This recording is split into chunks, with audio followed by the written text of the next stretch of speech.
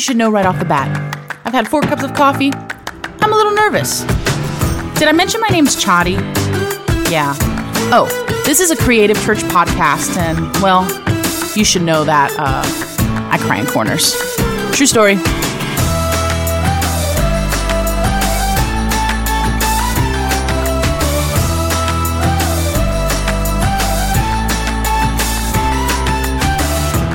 Hey fam, welcome to episode 20. Oh no, we're in episode 30. Oh my god, it's the season finale of My Crying Corners. In real terms, it's season 3 finale, and we're coming to the end of this journey about the kingdom and what matters in the grander scheme of things. Quick recap, because I like recaps. Episode 21, we talked about the kingdom and God's work for and hope for the world. The kingdom is also here, and now you're going to get that later, why that's important today.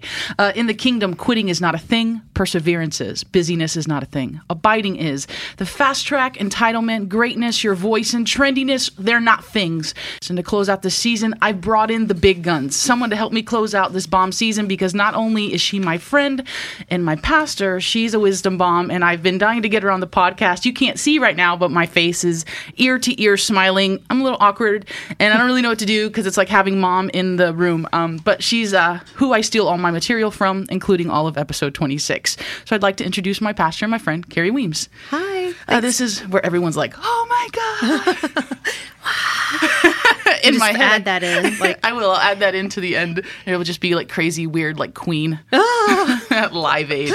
Oh my gosh. No, it's so great to be here. Thank you for having me. And I love your podcast, and I love just how you are not random like me. I'm just kind of new to this whole podcast thing. So I'm learning a lot just from listening to you and watching how you structure. And it's a big inspiration, and it's fun. It's great to be here. I'm excited about it. It's always awkward, though, because it's like, I don't know if you feel like this, but it's always awkward. Like, I know I'm talking to somebody, but I'm really just talking to myself. Yeah. That's why I love the interview format, because I feel like when I was doing, just monologues for a while, but for me, I felt like it was like, hey, everyone, let me dispense my wisdom to you, and you will all be better for it. It's so awkward. So I love this. I love the interview format because it makes me feel like I'm like, I am. I like that. I like the conversational. I do better with that. So I'm usually in pajamas, so I have makeup and I'm dressed today, so no one knows that. That's what big confidence booster.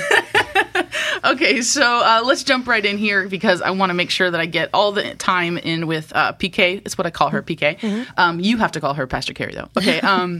Anyways, okay, so this season, I pretty much have been talking about the kingdom, which is ironic because we've been talking about the kingdom here at Celebration Church, which I think is really cool. So the last 9 weeks, I've been explaining what the kingdom is, what really matters within the kingdom, and you heard my list. Yeah. You heard my list of things that are not a thing. And actually, next season, I'm doing the things that are a thing. Oh, good. But before I kick that off, I kind of wanted to know, like, did you think I missed anything? Is there anything that you're like, this is not really a thing? People make it a thing, but it's really not. No, Seriously? I thought your list was awesome. I was trying to look at it even and see if I thought something was missing, but I think you hit it all. I mean, obviously you could go on and into the details of life, but for big picture stuff, I think this is great. And, one of my favorite things, and I think we might talk about this a little bit at the end, is that greatness versus goodness thing. Yeah. And I just think... I stole that from you. I know, and I love it, though. I'm happy that you did. But I think I'm glad we're going to talk about that today, because I think a lot of times people conflate greatness and goodness like they're the same thing. Like, if I'm doing something good, of course it's going to be great. And I just think that that's a mistake. Like, it's just a leap that is not necessarily true. Greatness and goodness don't look alike a lot of times. And so, especially people who want to be leaders, they think they need to do something great to be acknowledged as a leader. Wow. And they can bypass the goodness part. You know what I'm saying? So I love that. And I think we might be talking about that later. So I don't want to show all my cards right now. Yeah, honestly, as I'm sitting here looking at you, I'm like, oh my God, okay, let me just say this. Carrie Weems is not just an incredible pastor, been in ministry for a million years, and she's a bomb dropper. You're not old. But like, she's an incredible writer, has written, was it Clueless, The Sisterhood Effect, Rhythms of Grace. Yep. You've got some other bomb things coming down. All a bunch of curriculums for sisterhood. A bunch of curriculums. That are no longer in use, but we're going to talk about one today. I may have actually written that in. You didn't see that. It's okay. It's going to be fine. But like, this is not something you just talk about flippantly. Like, you've lived all this. Yeah. You've lived all this. Yeah. So I just want you to know, as you're listening, take notes. Don't waste time. Take notes on everything that we're talking about today, because I know that it has impacted my life and it's going to impact yours. So we're going to jump right into my first real question. Okay, so week 1, I defined the kingdom. This may have offended some people because I was all like, it's not really an issue. Like, we make issues that are not really issues. Yeah. Does that make sense? So kingdom issues, like, to me, Syria. Not a kingdom issue, your boss being a butthole.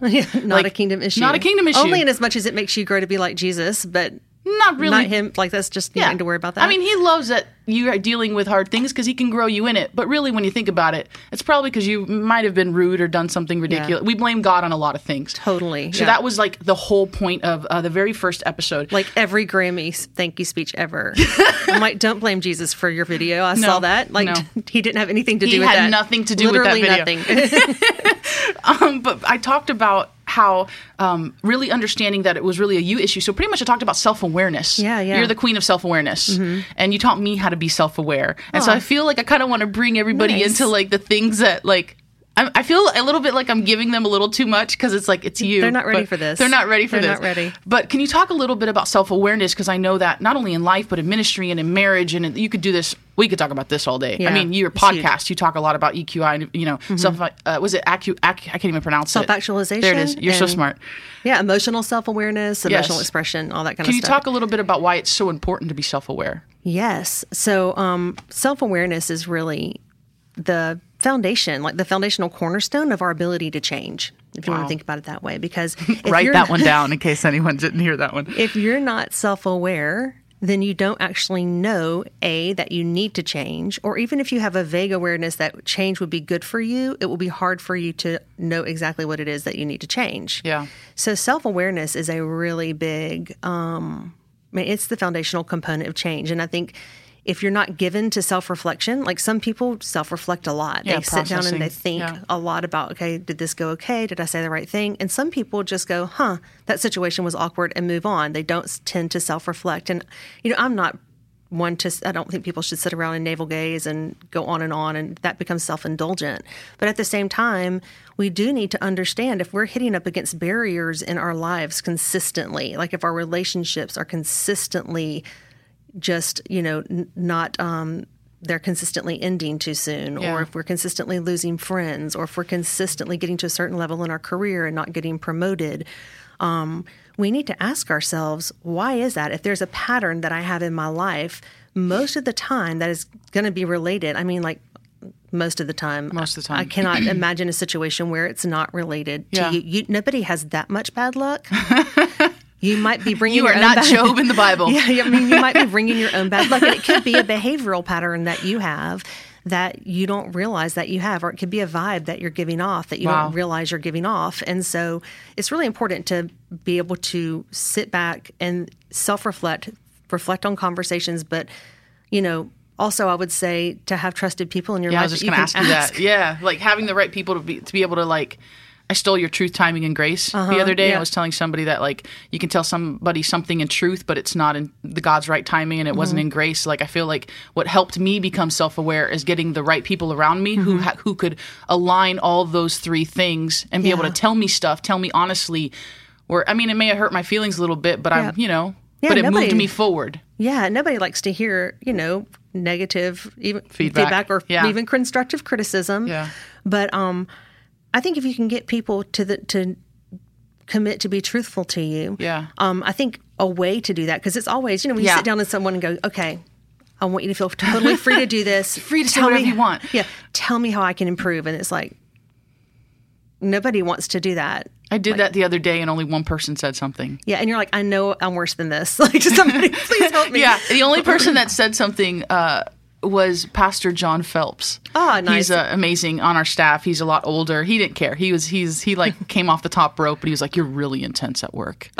He's like, "You should smile more." And I was like, "I'm working. You should smile more." He told me I should smile more. Literally. I was like, all right, whatever. Oh my gosh. I wrote it down. I'm trying to smile more. It's a feminist issue as well. Like, why do women have to smile more? Would you ever go to a man and go, you should smile more? No, that's weird. It's a feminist thing. I know. Is that what it is? It's a little bit of a like, women should be happy, they should smile. Anyway, that's a whole different podcast. That not is even so good. But it's true, right? I was like, I don't feel like I should have to smile all the time. That's weird. That's weird. I know. I think you would be a weirdo if I was walking in the hallway and you were just like, Total psycho. I used to be so conscious that I might see someone from church out that I started randomly smiling at people because I was worried like they would look at me and then you I would just think, start do they look like a psychopath? Yeah, You're like just... do they know me? Okay, maybe they do. I should smile. And then I realized I was walking around like a weirdo, just like with a weird half smile on my face all the time. And my kids' friends said like, your mom's always smiling and it weirds me out. And I'm like, you're so right. Oh my I should God. quit doing that. But like I think when you're asking for feedback, you can help springboard people like by saying something like, I know that this is a blind spot for me, and I'm sure that it's impacted the way, just kind of have the experience of interacting with me in a work environment. Yeah. And I would really love to know how this particular attribute, is it filtering out somehow? And if so, can you give me an example? And maybe go to one person in the group and let them know ahead of time what you're going to do. Yeah. And say, could you please lead out on this? I know we've had conversations about this, or I noticed like a person that's kind of on your side. Yeah. I think it gives them a springboard to go, okay, I'm not going to say something like, you're really loud and smack your gum all the time. Like they don't want to say something that you're not aware of and it becomes emotional. So I think letting them know I can sense that I need some feedback. I think it might be in these areas. Could you help me know if these are right? And you're probably going to be close. Yeah. Or like, these are some patterns I'm noticing. Can you help me understand why is there something I'm doing? It's a good way of asking without making it weird. Yeah, because people are like, do I want to say that? Like, what is it that I should say? Yeah. Because they're like, do I talk about my specific experience? Do I talk about like people? When then other thing people would do to be really nice is go, it's probably just me. Like I know. Oh, yikes! I've heard that. Yeah, and you're like, no, I know it's not just you. That's why I'm asking. No, you. it's not. It's But not you have just to you. give people permission by, I think, framing a conversation like that helps, and also keeps it in.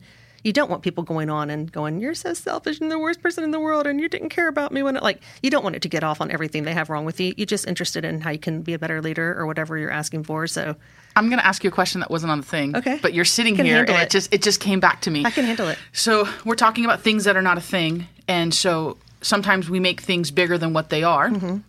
Okay. And we do this. And then, like we said, we're asking people like, how do I become better? How do I focus on things that are actually a real thing? But can you talk a little bit about having relational equity?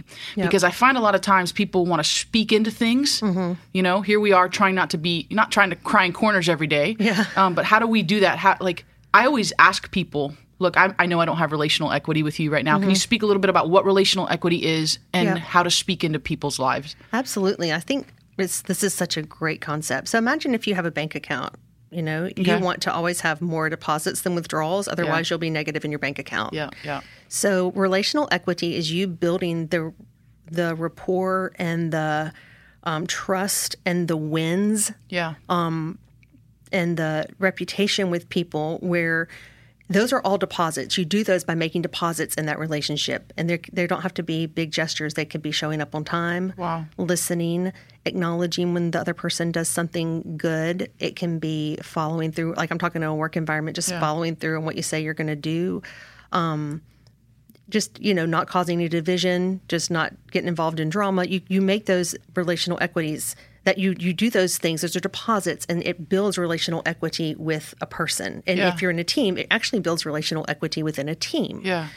When you give negative feedback, or if you are wanting to speak into something that really isn't your lane, but you can see objectively something that could be better, at first, that's going to be a withdrawal. Now, once you gain credibility, that's a different kind of equity. That is professional equity. Yeah. You're showing my instincts are right on this, but you have to show that over time. Once you do, but once you have some wins in that area, it won't be a withdrawal anymore. It'll be a neutral.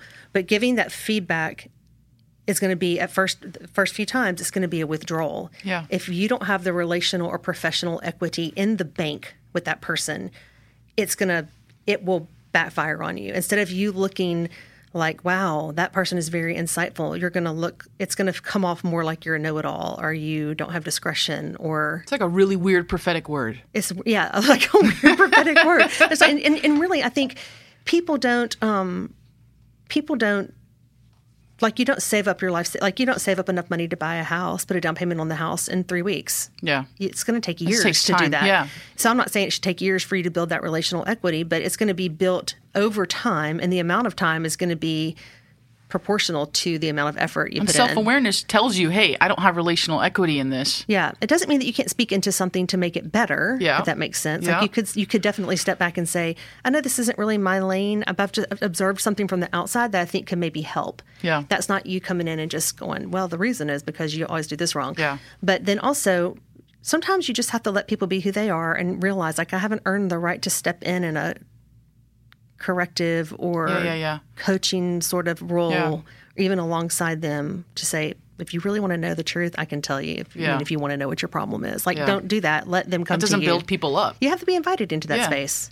You do, and you're not going to be invited unless you have the right amount of relational equity. Yeah. Wow. That was a game changer like for me. invest in them before you invest in them before you ask them to invest in you. Yeah. That's how you create equity. Wow.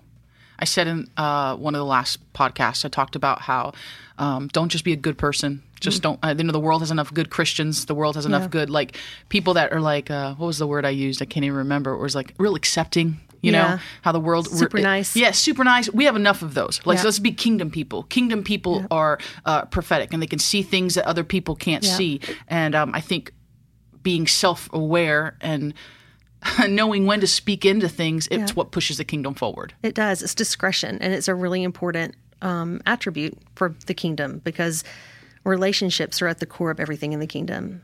And so when we can manage relationships with wisdom, it's always going to move the kingdom forward. This is why I steal all your material. Okay, we're going to move on because I feel like we could stay on that forever and ever. Okay, so one of the things I said was busyness wasn't a thing. Yeah. I remember there was a season in my life where, when I was your executive assistant, I was always running around like a chicken with my head cut off, and you would always have to be like, there's always going to be a to-do list. Yeah. Just focus on the things that actually matter. And so I did an entire podcast on busyness not being an actual thing, but embracing rest. You wrote an entire book on rest. Yes. Quite literally. Literally. And so I thought the best thing would to bring in the expert on rest and embracing and really abiding, and because it's essential to thriving. Yeah. So I know this is a loaded question and that you wrote an entire book on it, but could you give me a condensed version of why rest is maybe overlooked and why it's something we truly need to embrace? It's so funny because Stovall was asking me the other day, he goes, do you have any good material on Sabbath? And I was like, You wrote a book. Literally a book of content. Which chapter would you like? Yes, here it is. Flip the pages. But I think if I could boil it down to one thing, I would say that rest for us in our Western culture is a reward that we give ourselves when we're finished with our work. Oh, snap. Okay. Say that again. In our Western culture, rest is a reward we give ourselves when we're finished with our work. It's true. It's like Cinderella. You can go to the ball if you finish all your chores. Oh my God. So that is so. I'm stealing that. Right That's from stolen. that resonates with them. As you do everything you're supposed to do, then you can rest. It's true. That's only then can I rest. Then I have to check off my to-do list. And like you said, you referenced, you're always going to have a to-do list. Yeah. Always. Yeah. And so I think what we have to do is, instead of seeing rest as a reward, we have to see rest as the rhythm. Dear God. We have to see rest as the metronome, the baseline beat, the click track, if you will, for our lives. Wow. So instead of rest being, pardon me. It's okay. I've had bronchitis and pneumonia for 9 weeks. I'm fine now. No, I'm fine. This is like the first 2 episodes that I haven't been. I'm so glad there's 2 microphones between us. But I would literally have to pause in the middle of episodes and be like, hold on. Did you edit that out? Oh, no, I didn't. I left it there. I left it there for authenticity. Your listeners feel really... They feel close to me. Yes. Great. Sorry. Vulnerability. So you're strong. But I think if we can say, okay, if Sabbath is, rest is the thing that it's not something it's not like my dessert. Yeah. It's the main meal. Yeah. It's the main course. And so I set myself, when I make my schedule, I set Sabbath apart first. It's like your tithe. Like when I tithe, I take the first 10%. I don't then pay all my bills and do what I'm going to do, and then say how much is left over. I'll give that to God. I say first 10% to God. Now, here's the rest I have to manage. When I do my schedule, I say, first Sabbath. Now everything else. Wow. And so for some reason, it's really easy for us to do that with our money. I think it's because we think I can always make more money. Oh, snap. But we actually can never make more time. Time is the currency. Time is the currency. In fact, when you make more money, you're just trading your time for money. Yeah. You're not actually... that's how we make money. We trade our time for money. It's true. The older I get, the more the thing that matters to me is my time. Yeah. Time is way more important. And so if we set Sabbath as the baseline beat of our lives, then we ensure that rest. Rest is for us, like I talked about, Western culture is a reward, but for doing everything that we need to do. But in the ancient Hebraic faith, it was like a core part of their identity. We're the people of the Sabbath. Sabbath is what we do. We were slaves in Egypt. Wow. God delivered us out of Egypt. Yeah. Now we enter into rest as a people. This time is sanctified, is set apart. God made Sabbath. So, how are we to say that we're not going to celebrate what he himself instituted in the Garden of Eden? Like, it was before the law. It was before the prophets. It was a creational act. Wow. God created a resting space on the seventh day. For kingdom people, we rest. We rest. And Jesus says, he is our Sabbath rest. Wow. Jesus is our Sabbath rest. So then what was he referencing when he said, I'm Lord of the Sabbath? Was he saying I'm Lord of Sunday? It's actually a thing. Sabbath is a thing. Rest is a thing, and yet we make it not a thing. We make it an afterthought or an if I can thing. But it's actually a core thing, because in that we're declaring that we're not a slave to this world's system. That's so good. We stepped out of that system for 24 hours and we stepped into the kingdom culture, which is total freedom, total relational, total rest and peace. And that's been very life-changing for me. All right, I'm going to have to stop here, because the truth is we can talk about this forever and ever and ever, and I want to be able to give people time to process, and we'll divide this episode into 2 episodes. So, make sure you listen to both episodes. Just want you guys to know that you're loved. I hope that you got something out of today's podcast and this season. And, we'll see you in the next episode. Love you, weirdos.